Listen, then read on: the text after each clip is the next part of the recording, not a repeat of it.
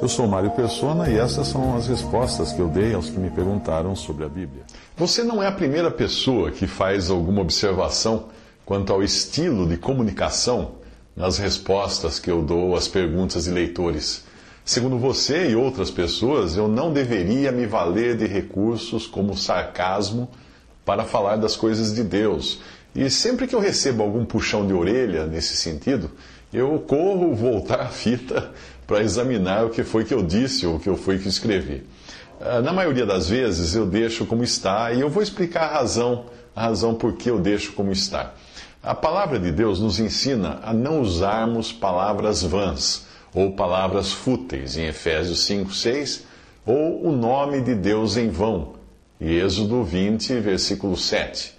Colossenses 3, de 8 a 9, também nos exorta a nos despojarmos da ira, da cólera, da malícia, da maledicência, das palavras torpes e da mentira.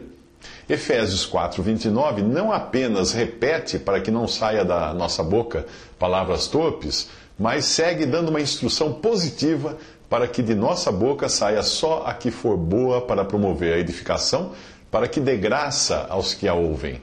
O mais provável é que você me ouça falar um palavrão só quando eu topar com o dedinho do pé numa quina.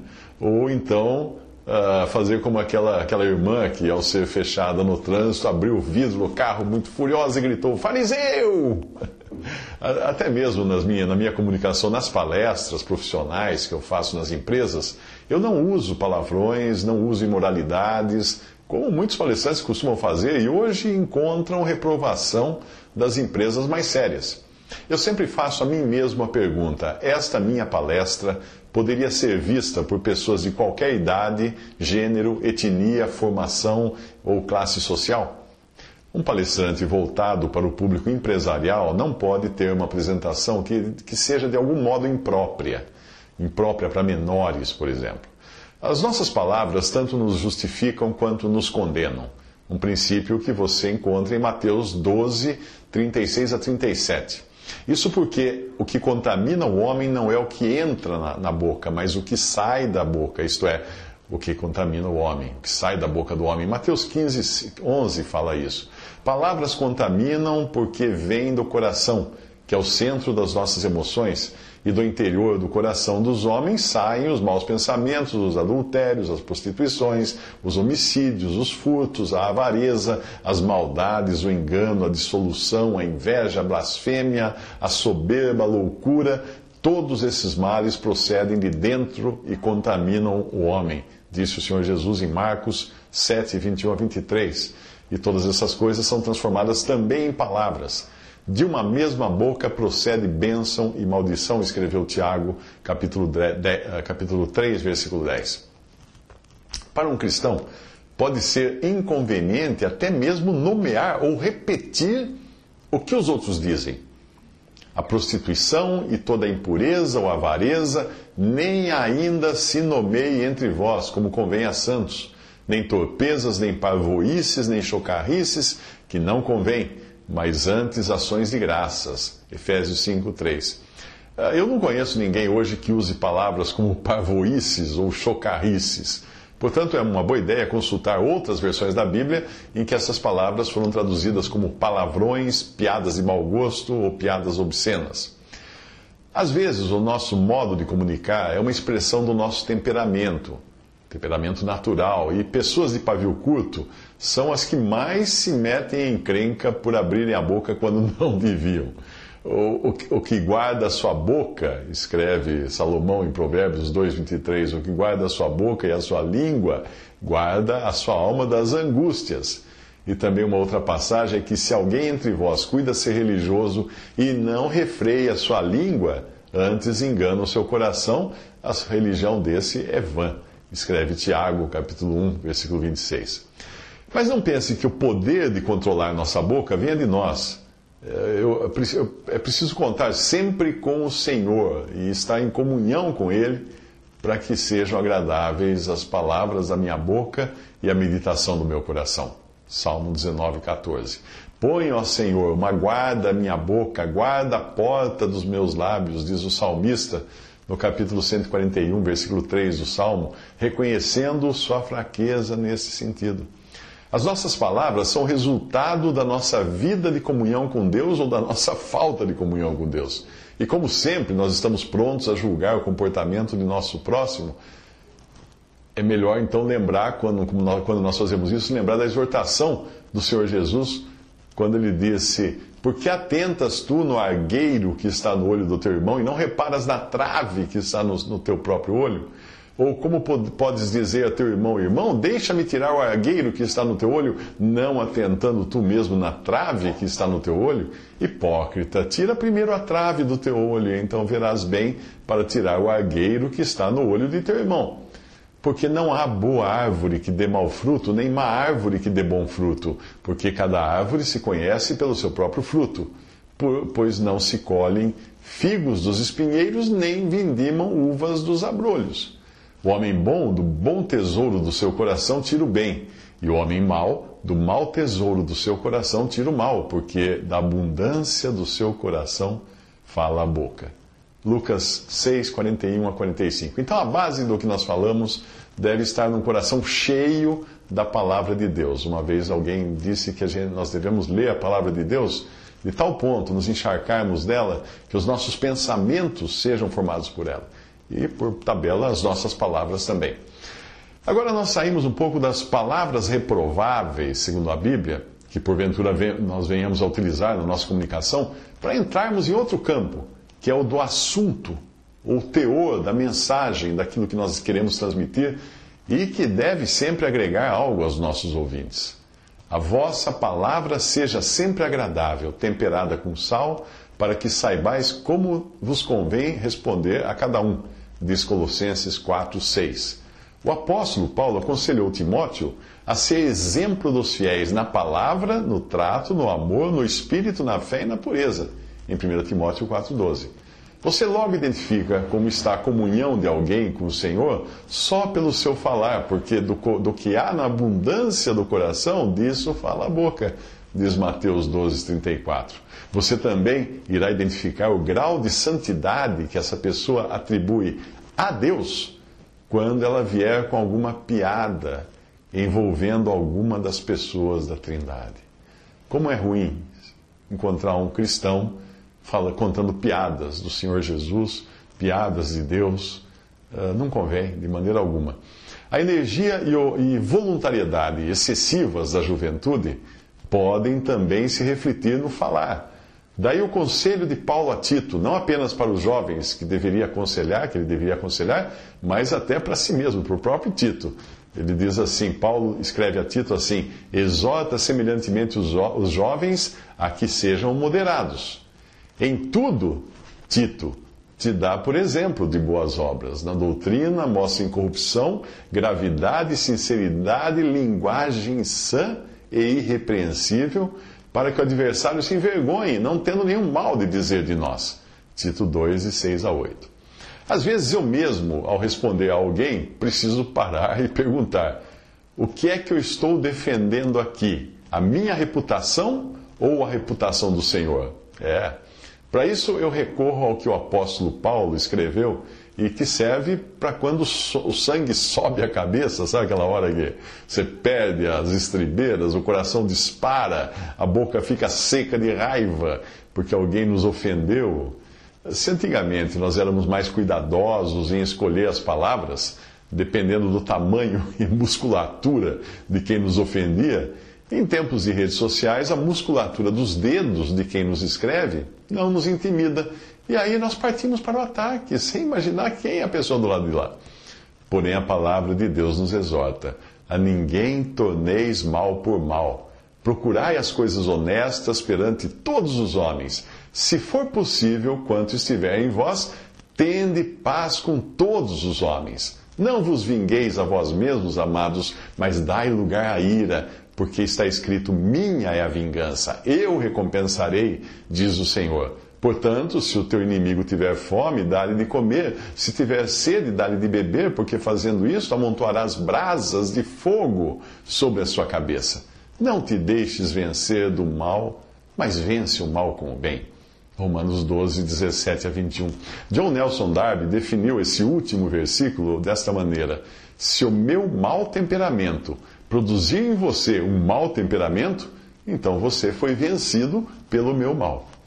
É um engano também nessa passagem pensar que o versículo 20, que diz amontoarás brasas de fogo sobre a sua cabeça, sobre a cabeça do outro, é engano pensar que seja uma vingança destrutiva, tipo eu vou atear fogo nos cabelos do meu oponente. Não, nada poderia estar mais longe dessa interpretação quando você percebe que tudo na passagem é no sentido positivo, de retornar o mal com o bem, de pagar mal com bem.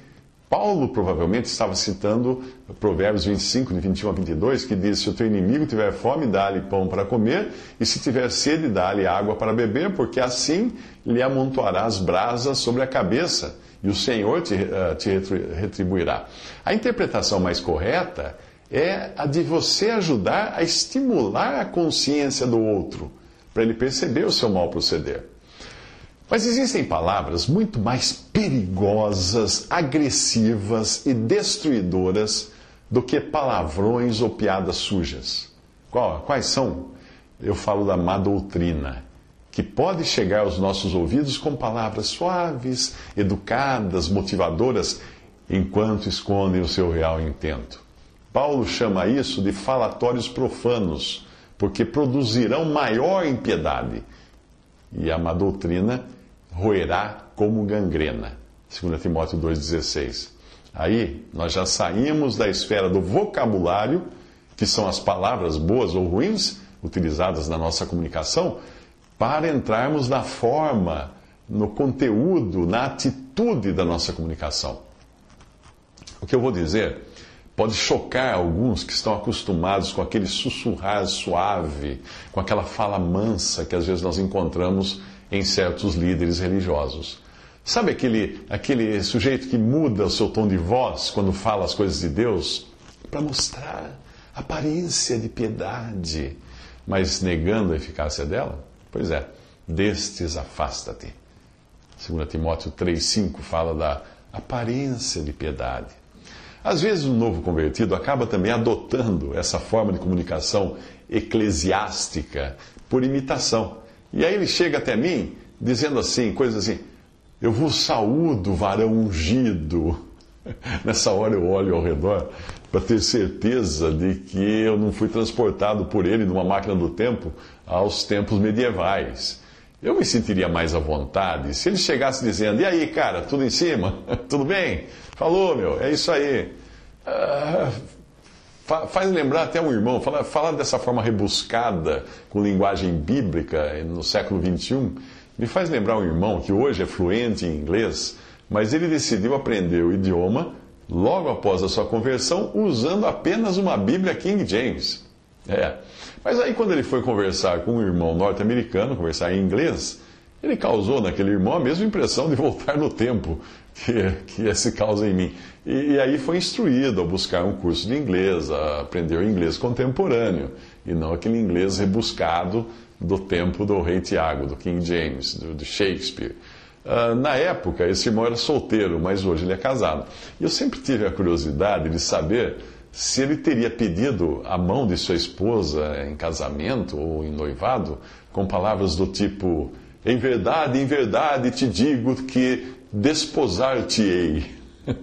Deve ter sido assim. Mas não nos comunicamos hoje, na nossa linguagem coloquial do dia a dia, como as pessoas se comunicavam nos tempos do rei Tiago, que é o King James, ou então do português João Ferreira Anes da Almeida, que é o nome completo do querido tradutor da nossa versão mais popular da Bíblia. E até mesmo a ideia de que, para ser mais respeitoso, eu devo usar a forma tu ao invés de você é equivocada. Nenhuma crítica aqui aos que nasceram em Santos ou em Florianópolis. Mas a forma você é uma redução de vossa mercê, que significa vossa graça. E antigamente era usada para se dirigir a alguém que fosse importante demais, para ser chamado apenas de tu, que é a forma coloquial popular da época antiga. O rigor que porventura nós usamos nas palavras tem base bíblica, sim. Sim, às vezes nós precisamos de rigor nas palavras e com base bíblica, porque a má doutrina deve ser tratada segundo o mal que ela pode causar. Por isso Jesus falava com mansidão quando ele se dirigia a uma adúltera arrependida, mas soltava o verbo ao falar com os líderes religiosos do seu tempo. Raça de víboras, como podeis vós dizer coisas boas sendo maus? Mateus 12, 34. Porque aqueles fariseus certamente tinham uma linguagem muito suave, muito eclesiástica, muito bonita, floreada para agradar as pessoas. Aos mesmos fariseus que tentaram amedrontá-lo, dizendo, sai, retira-te daqui, porque Herodes quer matar-te, Jesus respondeu, ide e dizei àquela raposa, eis que eu expulso demônios, efetuo curas hoje e amanhã, e no terceiro dia sou consumado. Lucas 13, 31 a 32. No original, a palavra que Jesus usou ali foi raposa fêmea, que podia significar muitas coisas relacionadas à reputação, ao caráter e comportamento daquele rei fantoche de Roma, que era ímpio e covarde ao ponto de se deixar influenciar por uma dançarina e mandar decapitar João Batista. Paulo não passou a mão na cabeça de Pedro quando Pedro começou a falar com os dois cantos da boca, comendo com os gentios num momento e rejeitando a companhia deles em outro, para ficar bem na fita com os judaizantes. O seu comportamento reprovável levou outros a dissimularem com ele, de maneira que até Barnabé se deixou levar pela sua dissimulação. Para o que Paulo diz, chegando Pedro a Antioquia, lhe resisti na cara, porque era repreensível. Gálatas 2, de 11 a 14. Isso mostra a importância de detectar e repreender a má doutrina e comportamentos reprováveis que possam comprometer a fé de alguns, o que você não consegue fazer sem ferir o brio dos que procedem assim. É impossível. Se na ruína da cristandade em que nós nos encontramos, ficarmos cheios de dedos para ninguém ficar ofendido com a nossa fala, só vamos conseguir colocar panos quentes nas questões e torná-las mornas.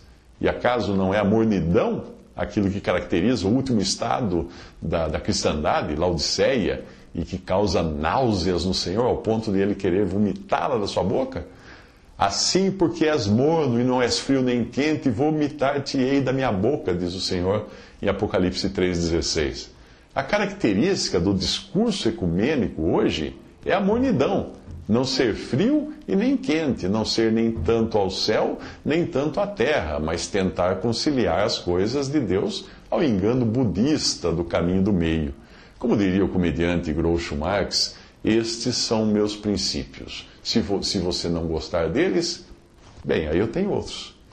Esse é o comportamento hoje da cristandade, infelizmente. Eu volto agora ao assunto inicial e principal da nossa conversa, que é o uso de linguagem que sirva para demolir a má doutrina. Má doutrina essa que roerá como gangrena e que perverteria a fé de alguns, como fala em 2 Timóteo 2, 17 a 18. É preciso usar recursos linguísticos que podem ser apropriados na nossa comunicação na hora de grifar algo ou mostrar a loucura daquilo que alguém professa como se fosse bíblico. E às vezes nós estamos usando de sátira, que é uma forma poética de ironizar e ridicularizar o erro, ou então de ironia, mas isso acaba sendo confundido como um sarcasmo, que é praticamente a mesma coisa, porém com uma intenção cáustica, de zombar da pessoa e não das afirmações que a pessoa fez. Pela Wikipedia, eu aprendi que a palavra sarcasmo vem do grego sarx, que significa carne, e asmo, que é queimar. Portanto, queimar a carne é algo destrutivo, isso é sarcasmo. Mas a sátira, ela visa puxar a afirmação de alguém para o lado cômico, para que seja desacreditada, como se fosse uma lenda ou uma ilusão, para deixar ridícula a afirmação da outra pessoa. A ironia também faz isso. Paulo usou de ironia nas suas palavras aos irmãos de Corinto, a fim de mostrar o absurdo da vanglória deles, do uso abusivo e exibicionista do ministério que eles tinham recebido por intermédio do apóstolo, que assim como os dons também, que eles usavam a profusão, mas para exibicionismo. Eles não percebiam que eles nada possuíam de si mesmos, mas que aquilo que pensavam possuir era tão emprestado quanto o machado dos filhos dos profetas, os discípulos de Eliseu, de 2 Reis capítulo 6. Eles estavam se achando o máximo, os coríntios, sem perceber que o que eles tinham lhes havia sido concedido por graça e nem lhes pertencia. Veja o que Paulo diz no capítulo 7 da sua primeira epístola. Porque quem te faz diferente? E que tens tu que não tenhas recebido? E se o recebeste, por que te glorias, como se não o houveras recebido? Já estáis fartos, já estáis ricos, sem nós reinais. E quisera reinasseis, para que também nós viéssemos a reinar convosco. Aí o apóstolo magnifica o contraste entre aqueles que queriam ser alguma coisa aos olhos da carne e se achavam os reis do pedaço, e aqueles que realmente eram, aos olhos de Deus, como Paulo passava por tantos apuros. Ele fala porque o Senhor Jesus fala porque o que entre os homens é elevado perante Deus. O que entre os homens é elevado perante Deus é abominação. Lucas 16, 15. Muito bem, Paulo continua ironizando o contraste com aquilo que os fazia pensar que eram importantes segundo o conceito humano. Veja o que Paulo diz em seguida. Porque eu tenho para mim que Deus a nós, apóstolos, nos pôs por últimos, como condenados à morte, pois somos feitos espetáculo ao mundo, aos anjos, aos homens. Nós somos loucos por amor de Cristo, e vós sábios em Cristo. Nós fracos e vós fortes. Vós ilustres e nós vis. Até a presente hora sofremos fome e sede, estamos nus e recebemos bofetadas e não temos pousada certa e nos afadigamos trabalhando com nossas próprias mãos, somos injuriados e bendizemos, somos perseguidos e sofremos, somos blasfemados e rogamos até o presente momento temos chegado a ser como lixo deste mundo e como escória de todos. Então, para mostrar que essa linguagem nada tinha de agressiva e destrutiva, mas eram palmadas dadas para doer, sim senhor, mas dadas com amor, o apóstolo completa: não escrevo estas coisas para vos envergonhar, mas admoesto-vos como meus filhos amados. 1 Coríntios 4, de 7 a 14. Quer mais exemplos de linguagem irônica visando ridicularizar aquilo que alguém afirma ou crê e que não tem base bíblica? Ao repreender os judeus por sua idolatria, Isaías ironiza assim: a quem, pois, fareis semelhantes a Deus? Ou com que o comparareis? O artífice funde a imagem, ourives a cobre de ouro e forja para ela cadeias de prata. O empobrecido, que não pode oferecer tanto, escolhe madeira, que não se apodrece. A artífice sábio busca para gravar uma imagem que não pode se mover. Isaías 40, 18 a 20, ironizando a confiança que alguns tinham em ídolos de pau, pedra e metal. E Jeremias não deixou por menos quando ele criticou a falsa confiança dos egípcios na sua ciência, que nada poderia fazer para protegê-los do que Deus havia determinado sobre aquela nação. Ele diz assim: sobe a Gileade, toma bálsamo, ó Virgem filha do Egito, debalde multiplicas remédios, pois já não tem cura para ti. Jeremias 46, 1. Em 1 Reis 18, 27, é Elias quem ironiza a confiança dos profetas de Baal. E sucedeu que ao meio-dia Elias zombava deles e dizia: clamai em altas vozes, porque ele é um Deus. Pode ser que esteja falando, ou que tenha alguma coisa que fazer, ou que intente alguma viagem. Talvez esteja dormindo e despertará. Percebe a maneira irônica que ele trata? Mas nada do que eu escrevi aqui pode justificar a minha atitude se eu eventualmente fizer uso dessas técnicas de comunicação com um sentimento de superioridade em relação à pessoa a quem eu me dirijo. Um bom remédio tanto pode ser dado com boa ou má intenção, do mesmo modo como alguns pregam a Cristo por inveja e porfia, mas outros de boa vontade. Uns, na verdade, anunciam a Cristo por contenção, não puramente, mas outros de boa mente. Filipenses 1, de 15, versículos 15 a 17. Aí, o que está em jogo não é o que está sendo ministrado, mas o estado de alma de quem ministra. Críticas à minha comunicação são sempre bem-vindas, quer eu concorde ou não, porque elas me fazem examinar melhor o que eu digo e me ajudam a aprender a caminhar sobre ovos, a tomar cuidado. Eu digo isso porque nem sempre quem comunica está com a razão. David Ogilvy, que é considerado o pai da publicidade, ele escreveu uma frase muito importante que diz assim: comunicação não é o que você diz, mas o que o outro entende. Às vezes acontece de eu precisar reescrever um texto porque alguém chamou minha atenção para uma palavra que não caiu bem, pois a mesma coisa poderia ter sido dita de outra maneira menos agressiva. Mas como eu já demonstrei, quando a doença é grave, e má doutrina é doença tão grave quanto gangrena, o remédio precisa ser necessariamente amargo. Paulo não economizou palavras para amaldiçoar quem pregasse um evangelho pirata, chamando tal pessoa de anátema, chamando de maldito, no primeiro capítulo da carta aos Gálatas. E pessoas malditas pregando um falso evangelho é o que você mais encontra na cristandade nos dias de hoje.